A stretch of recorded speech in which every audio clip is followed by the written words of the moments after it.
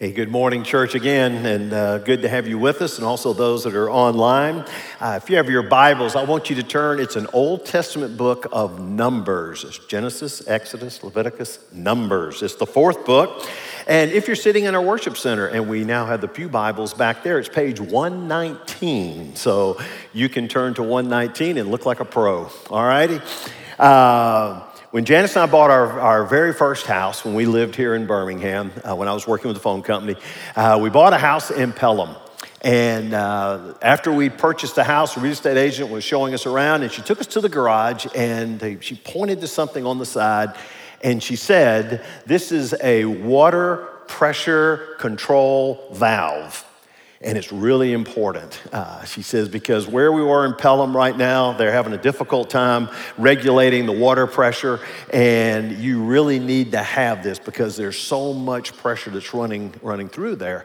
And being a first-time homeowner, I said, yeah, that's fine, it's great, good to know that. And I was just excited to be in a house. And for a number of months, everything went well and things were fine.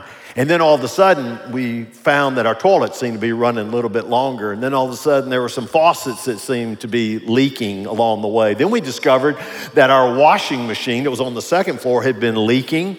And so we had to take care of that. And not even thinking any of this was connected, then boom, one day the dishwasher, everything came. And all the water came flowing out of there, and it flooded our kitchen.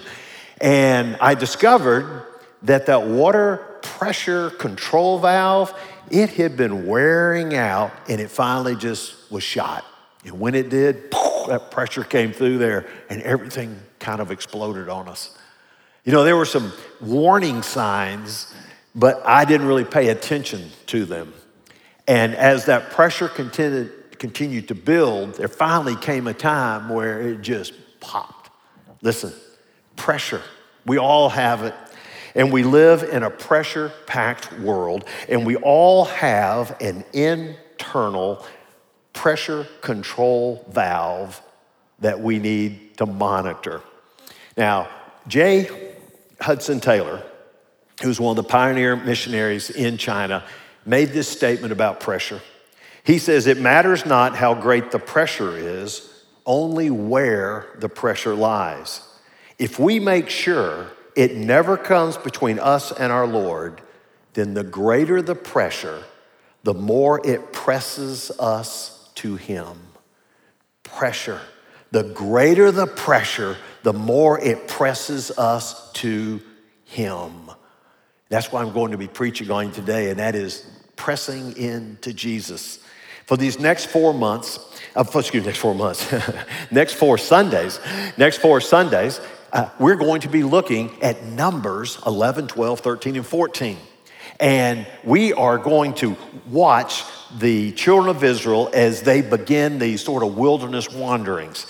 Now, just kind of get you all caught up before we get to Numbers is, the children of Israel were in captivity in Egypt for over 400 years. God called Moses to get them out of captivity and take them to the promised land that had been promised 500 years ago to Abraham. And so Moses goes, the 10 plagues take place. Finally, they let the people go. They get to the Red Sea. God splits the Red Sea. And for the next year, he does miracle after miracle.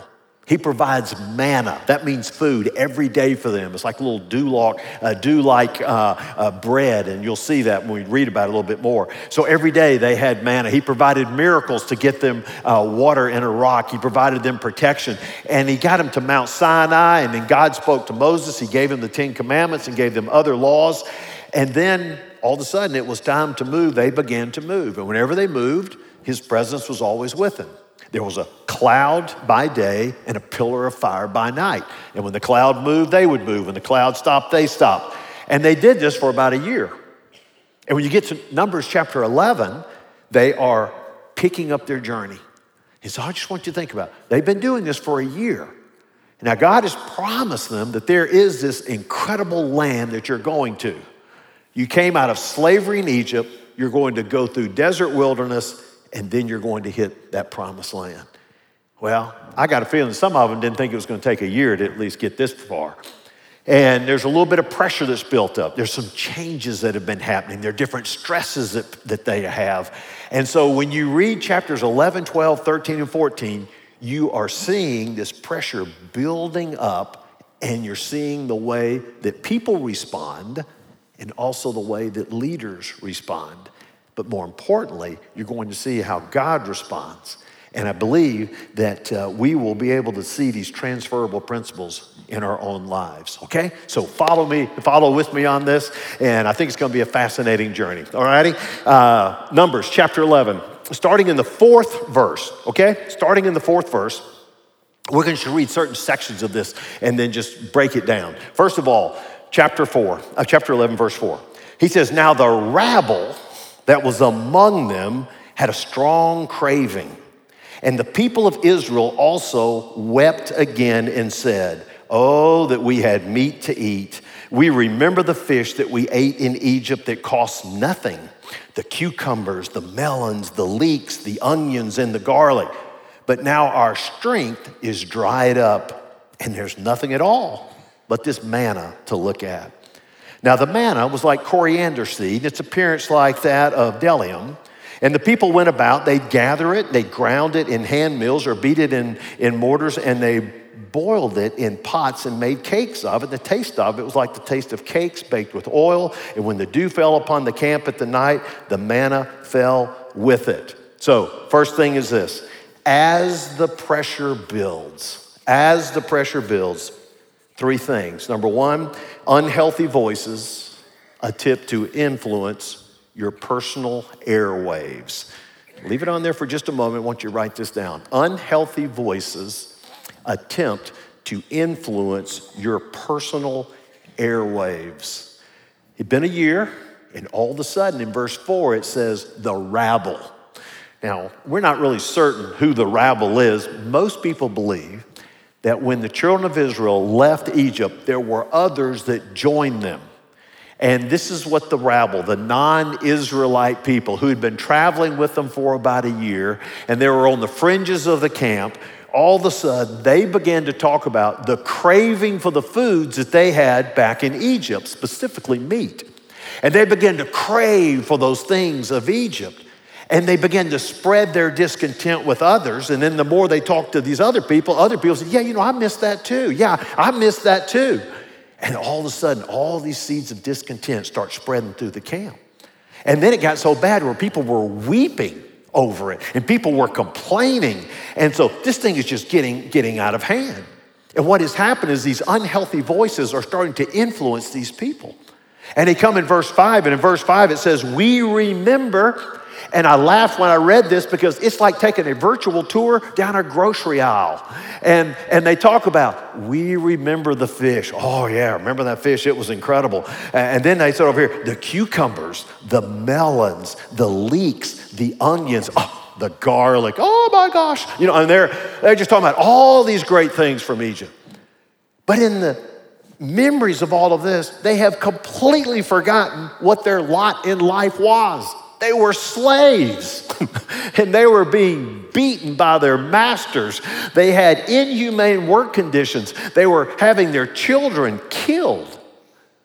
And yet they forgot all about that stuff, and all they're doing is just thinking about that wonderful food. And these unhealthy voices were actually leading them back into slavery. Well, their reminiscing then led to whining, and then when they're whining, they began to discount God's mercy, and they were completely disconnected from His provisions. And they're just whining, saying, "We really need meat because all I see here every day is the same old manna." Well, listen, there are no fish and there are no vegetables in the desert, but there ain't any other food in the desert. The only reason they have any food in the desert is because God provided it every single day for them. And He provided water for them. He provided food for them. And for this whole year, He has provided everything they need. But you know what? Those unhealthy voices that began to speak into their heads got them to completely discount all of God's mercy and all of His provision. You just think that for that 1 year, not one single day had they lacked anything. They didn't lack food. They didn't lack drink, clothing, shelter, protection, security, or hope. And yet in the midst of all of that, they just kept saying, "Oh, wish we were back in Egypt." In fact, at verse 6, it says, it gotten so bad, they said that my strength is dried up. My strength is dried up. I've just lost any kind of willpower. I just can't go on. Really? What has happened? A few unhealthy voices polluting their minds to question Moses' leadership, God's mercy, God's provision. And it's trying to get them to throw away all that they knew of God, throw away his designs, his purposes, and his plans, all for the purpose to satisfy some craving. We live in a pressure-packed world with lots of changes taking place. This weekend, you heard him talk a little bit about on Shades New at Crave, we had over 220 students, and they were informed and enlightened about how some social media platforms can inundate them with false narratives. And through the sheer volume of these unhealthy voices, their ideology gains a foothold in their minds and can lead them to destructive choices. We all need to gain control of our personal airwaves and pay attention to the voices of those that you hang out with and who you listen to, and then filter them through Philippians chapter 4, verse 8. And where Paul says, finally, brothers, whatever is true, whatever is honorable, whatever is just, whatever is pure, whatever is lovely, whatever is commendable, if there is any excellence, if there's anything worthy of praise, think about these things. Tune out those unhealthy voices. But I'm telling you, when pressure begins to build, it's a ripe opportunity for them to come into your life. Number 2 is reading Numbers chapter 11, verses 10 through 15. And so look at Numbers chapter 10, verses 11 through 15. And as pressure builds, leaders lose perspective and hope. Verse 10. Moses heard the people weeping throughout their clans, everyone at the door of his tent, and the anger of the Lord blazed hotly, and Moses was displeased. This was a bad day. This is a bad day. Everybody's standing at the door of their tent. They're complaining. Now, since Moses is the leader, do you believe there was anyone that was disparaging Moses himself? If any of you say no, it means you've never been in leadership, okay? Naturally, they're going to be talking bad about Moses. They're talking bad about him. They're complaining about him. They're complaining about God. And everybody's weeping and complaining, and God himself, he's getting kind of hot too. He's getting upset about this, and it says, and Moses was displeased. So what does Moses do? He goes right to God, and he unloads. Starting in verse 11. It says, Moses said to the Lord, why have you dealt ill with your servant? And why have I not found favor in your sight that you lay the burden of all this people on me? Did I conceive all this people? Did I give them birth that you should say to me, carry them in your bosom as a nurse carries a nursing child to the land that you swore to give their fathers? Where am I to get meat to give to all these people? For they weep before me and they say, give us meat that we may eat. I'm not able to carry all this people alone. The burden is too heavy for me. Listen, if you're going to treat me like this, just kill me at once. And if I find favor in your sight, that I may not see my wretchedness. Leaders lose perspective and hope. I mean, Moses has become a victim of all this building pressure. And just as the people are sick and tired of manna, he's sick and tired of the people. And he's letting God know about it. And when he comes to him, he says, why have you dealt ill with your servant? He has completely lost perspective. God's not upset with Moses. He's upset with the grumblers. And then he says, over here, he says, why'd you give me this burden to carry all these people in there? God never gave him that burden. God never told him that he was the one that was going to carry them. He was going to lead them, but it was God that was going to carry them into the promised land. In fact, in Deuteronomy 131, right when they get ready to step into the promised land, they used the analogy of God carried us like a father carries his son. You know, when your children are real young, you put them on your shoulders and you get to carry them around. That's kind of what it's like. And this is what God was going to do and carry them through there. And he says, no, your perspective is completely wrong. And then he says, where am I going to get the resources and the meat? And God says, you can trust me. But you see what's happened when the pressure began to build, the leader loses all perspective and he lost hope. He said, the burden is just too much for me. Just take me out right now. Just take me out. I just can't keep on going.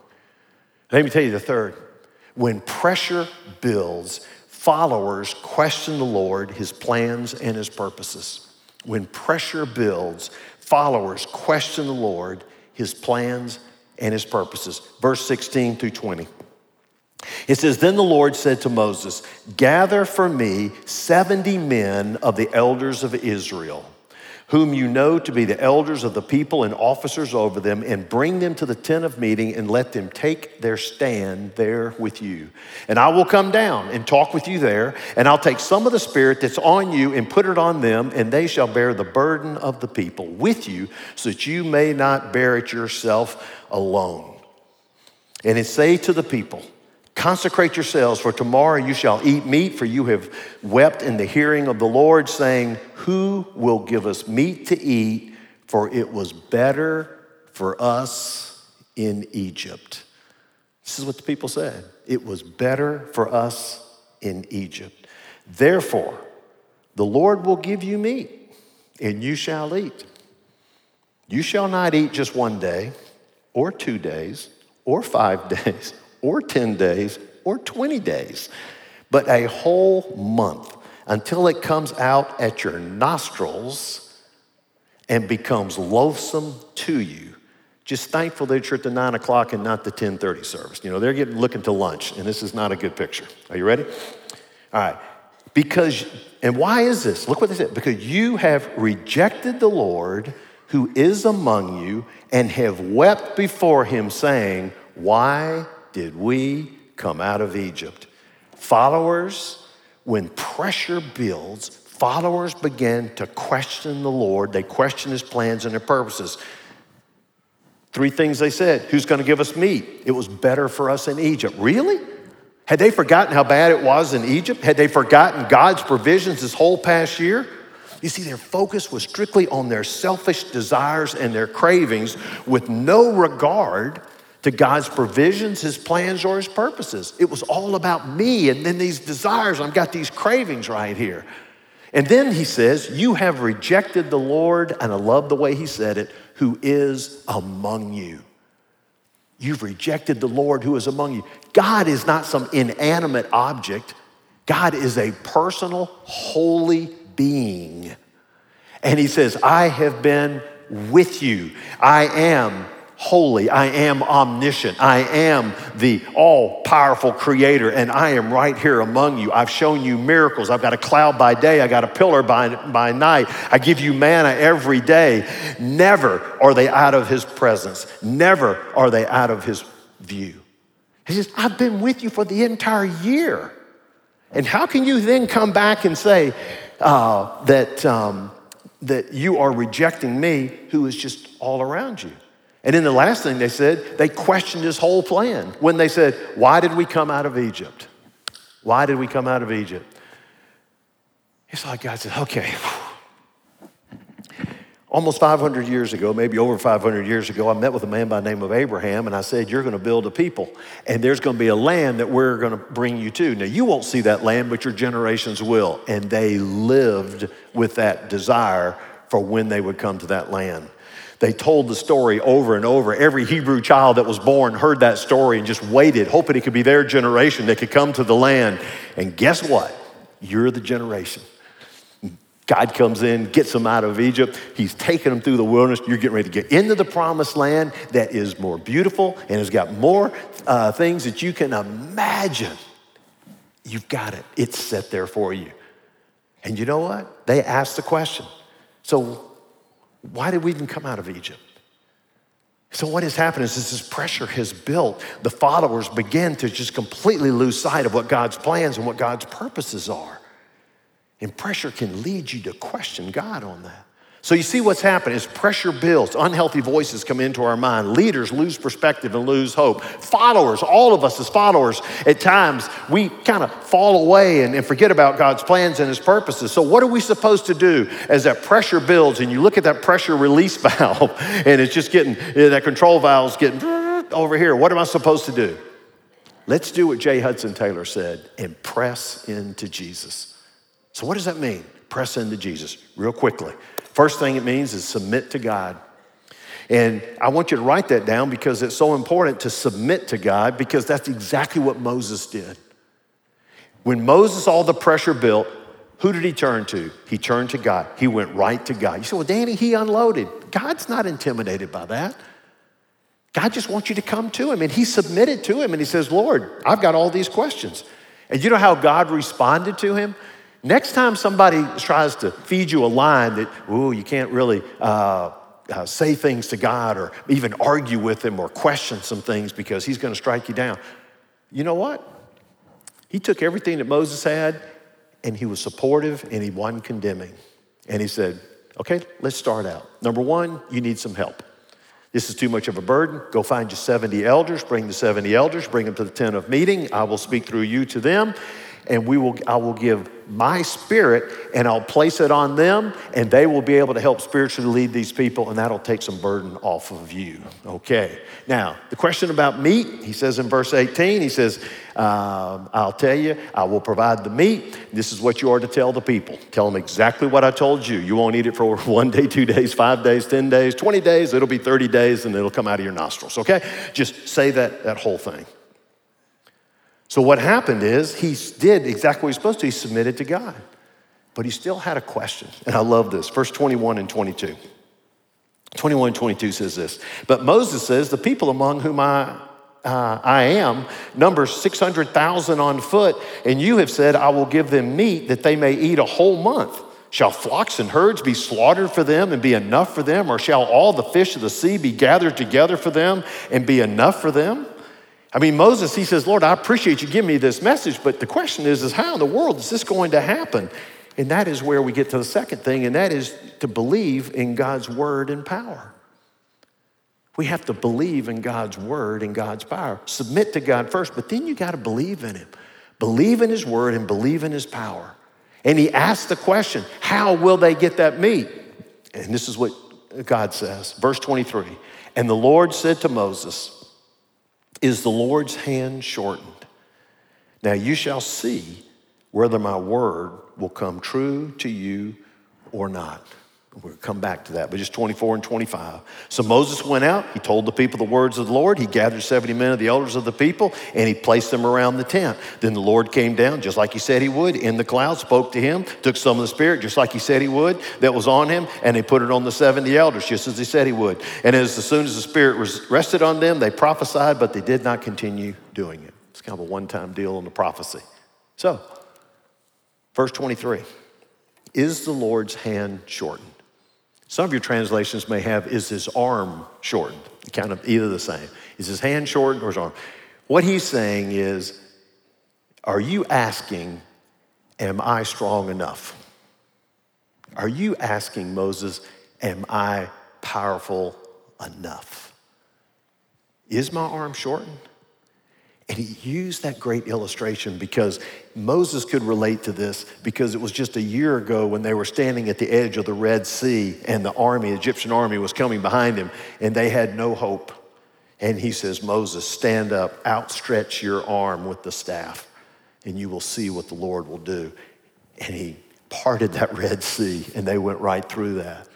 And he says, it was the arm of the Lord that did that. Now, you're telling me that I can't do this? I mean, there are millions of people here, and I feed them every day with manna, and you're telling me that I can't get meat for 600,000 foot soldiers over here and the rest of the people? And this is a great thing to keep in mind. Even just that phrase, if you just took that out of this sermon and asked that question, is the Lord's arm shortened, or is his hand shortened? Next time you come and are faced with some difficulties, and you say, well, I just don't know if God's up to this. Ask that question. Because his answer will be a resounding, my arm is not shortened. I am the same yesterday, today, and forever. I am strong. I am powerful. And so, verse 24 to 25, Moses did exactly what God asked him to do, and God did exactly what he said he would do. Sometimes when pressure comes, it locks us up. We need to press into Jesus, believe his word and his power, be obedient, and take steps of faith. See, that's why we said you believe it, but then you got to step out on it. And he did exactly what God told him to do. In C, the third thing is this: be aware of God's mercy and wrath. Be aware of God's mercy and wrath. Verse 31, then a wind from the Lord sprang up, and it brought quail from the sea, and he let them fall beside the camp, about a day's journey on this side and a day's journey on the other side around the camp, and about 2 cubits, 3 feet above the ground. And the people rose that day and all night and all the next day and gathered the quail. And those who gathered least gathered 10 homers. That's probably about like 60 bushels, okay?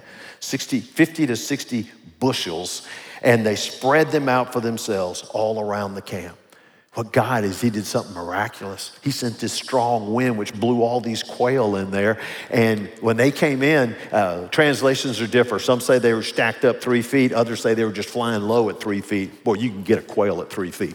And so there they were, and they were able to get all these quail. And it was a day's journey. Think how far you could walk a day's journey. That's how far they were. And they were just gathering them from everywhere. Oh, people were so excited over there. And they gather them all together, and then you get to verse 33. And while the meat was yet between their teeth, before it was consumed, the anger of the Lord was kindled against the people, and the Lord struck down the people with a very great plague. Struck them down with a plague. And it says, therefore, the name of that place is called Kibroth and Hadavah, or whatever, KH is what we like to call it, because there they buried the people who had the craving. That word in Hebrew means the graves of the craving. The graves of the craving. What happened is they've experienced God's mercy throughout.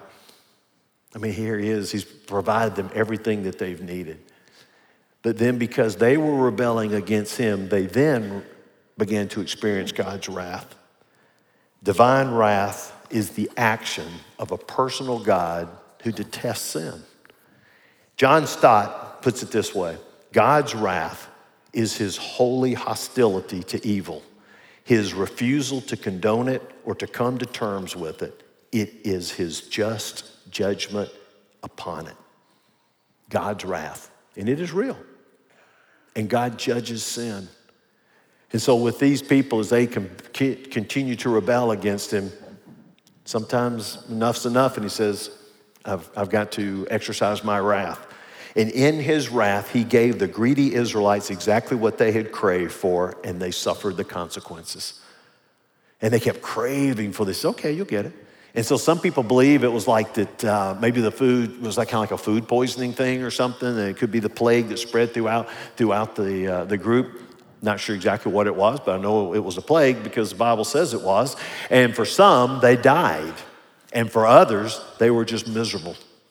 And at the end of 30 days, there wasn't one person that was ordering a quail burger when they went to the store. I mean, they said, hey, manna's looking mighty, mighty good to me right now. And I love the way they named that, the graves of the craving, just to always remember that whenever we let our craving for just what we want to be able to supersede God's purposes and his plans, judgment will follow. And so the last thing is this, and this is our challenge. When we talk about pressing into Jesus, it is this: regain your appetite for the things of God. Regain your appetite for the things of God. So just think about that. Submit to God. Submit to him. And when you submit to God, you believe of his word and you believe his power and you take the steps of faith that are necessary. Always be aware of his mercy and also be aware of his wrath, and let that continue to motivate you to follow him and live for him. But the final challenge is regain your appetite for the things of God. You see, what it meant was, because they had a craving for the things of Egypt, it meant that they really didn't have a craving for the things of God. And all those voices that begin to speak to me from the outside world have a better chance of getting into my head and affecting my life when I begin to crave those more than I do the things of God. And we regain that appetite. through worship and through sensing the greatness of God and what he has done for me. Spend time seeking him, reading scripture. And the more you do that, you just continue to fall in love with him. And you get to the point where there's this greater appetite of being with God and an appetite for the things of God. To encourage you with this, let me just mention in Hebrews 3:3, it pointed out that Jesus is greater than Moses. And it says, for Jesus has been counted worthy of more glory than Moses. It says Jesus is greater than Moses. Moses was their greatest leader in the Old Testament. And the reason is, Moses had all the burdens of the people. And he went to God and he said, the burden is too much, just take me out. You know what Jesus did? Jesus says, I will take the burden of all the sins of all the people, put it on me, and I will die for those burdens. Thus he is counted more worthy. Always remember what Jesus has done for us, and that when we remember that he was willing to die for our sins, to carry our burdens, that when all the pressures of life begin to build up on us, press into him. He is the author and the founder of our faith, and he is the one that will get you through those pressure times, and that little pressure control valve that you've got in you, it'll start heading down. And you'll be able to continue to flow the way you need to flow in life, bringing honor and glory to God in everything that you do. Okay? Let me lead us in a word of prayer. Father, thank you this day that your son, Jesus Christ, loved us so much and took our burdens on him that we can come into a right relationship with you. And Lord, I know that these are difficult days that we're living in. And we feel like we're getting hit by pressures from all around us. But may we be students of your word. May we be those who remain faithful to you. And as we are, we will bring honor and glory to you and hope to be a witness to others, to show them how to walk through these days, trusting God in the midst of all the pressure. For it's in Jesus' name we pray. Amen.